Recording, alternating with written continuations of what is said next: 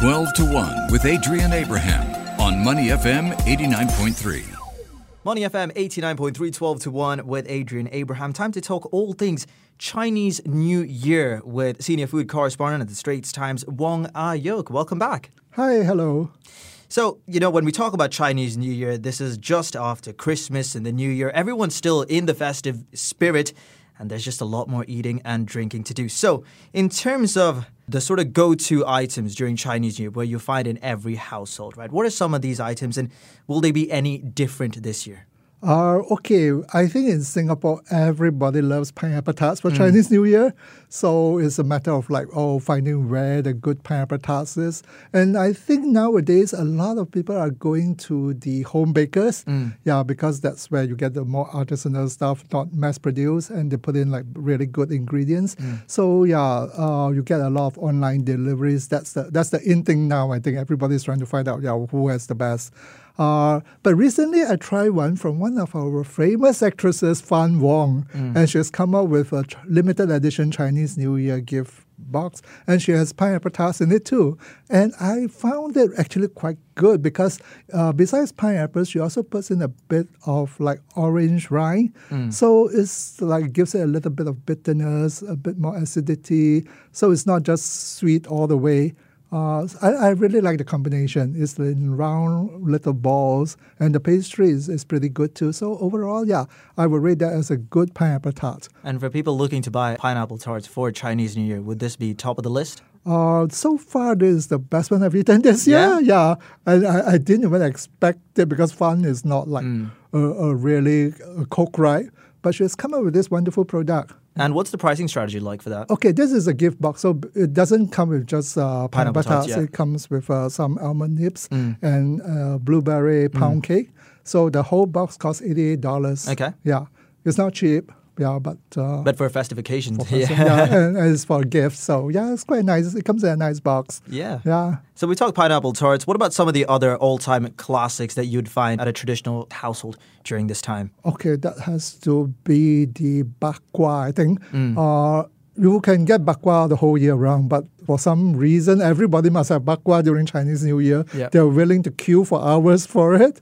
That will be something that will always be very popular. And would people be put off by the surge in prices? Because I've heard it's going up. It always goes up every year. In fact, we used to laugh and say there's a bak kwa price index. Every year we see how much it goes up by. But people are willing to pay and they're willing to queue.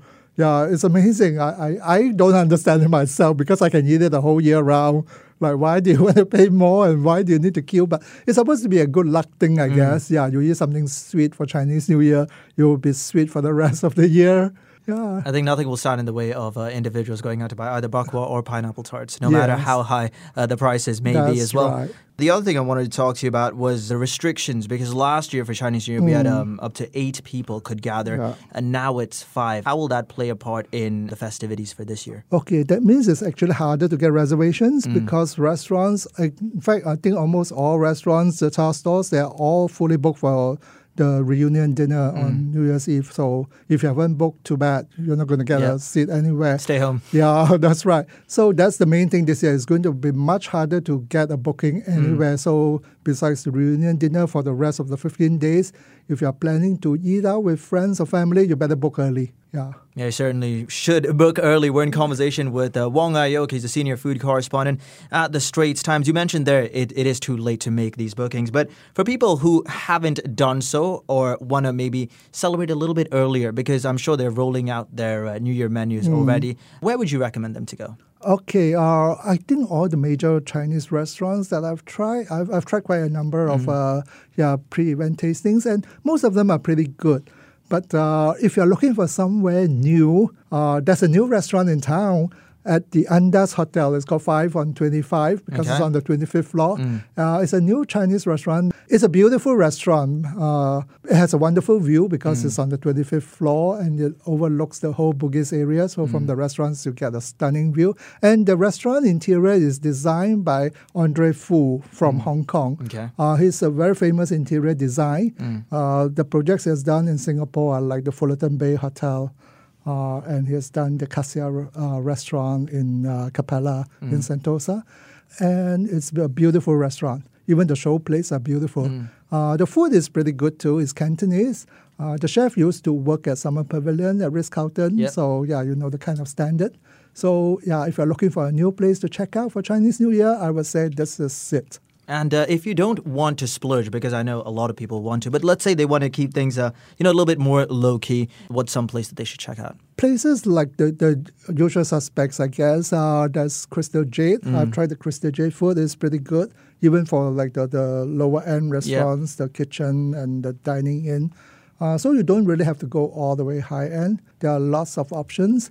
And besides dining out, there's another suggestion that I like to make, which is to get takeaways or deliveries. Yep. And this year, there are a lot of takeaways that are frozen, which is quite interesting because the dish is actually cooked and then it's frozen. And all you need to do is just defrost it and heat it up, and you have a wonderful Chinese New Year meal. Perfect. So, yeah.